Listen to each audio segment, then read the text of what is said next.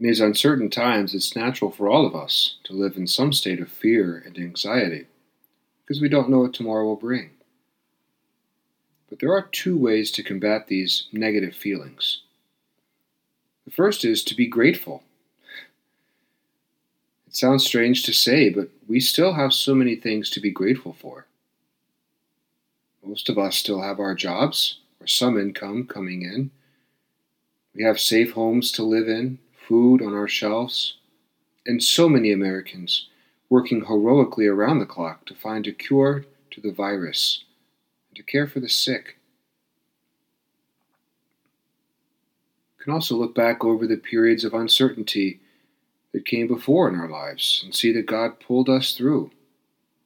As it's written in Scripture, God is faithful. He keeps His promises. Abraham learns this too, as we hear in our first reading. God promises to make of him a great nation with descendants as numerous as the stars in the sky. Today, half of the world's population calls Abraham their father in faith, a reminder that God is faithful. That gratitude then leads to trust. One way we show our trust in God is to be generous to others, namely, feeding those who are hungry today, caring for those who are sick today, reaching out to those who are lonely today, donating to charitable causes today. The opposite of such trust means hoarding our resources and supplies out of fear that we may run out tomorrow. But remember the words we pray every single day.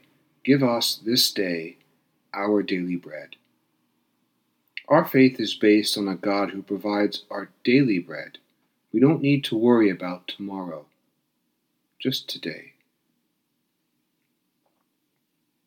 That's easier said than done, I know, but we'd still benefit from trying to maintain an attitude of gratitude in these uncertain times, trusting that the Lord will provide for us each day, so long as we do our part in providing for others.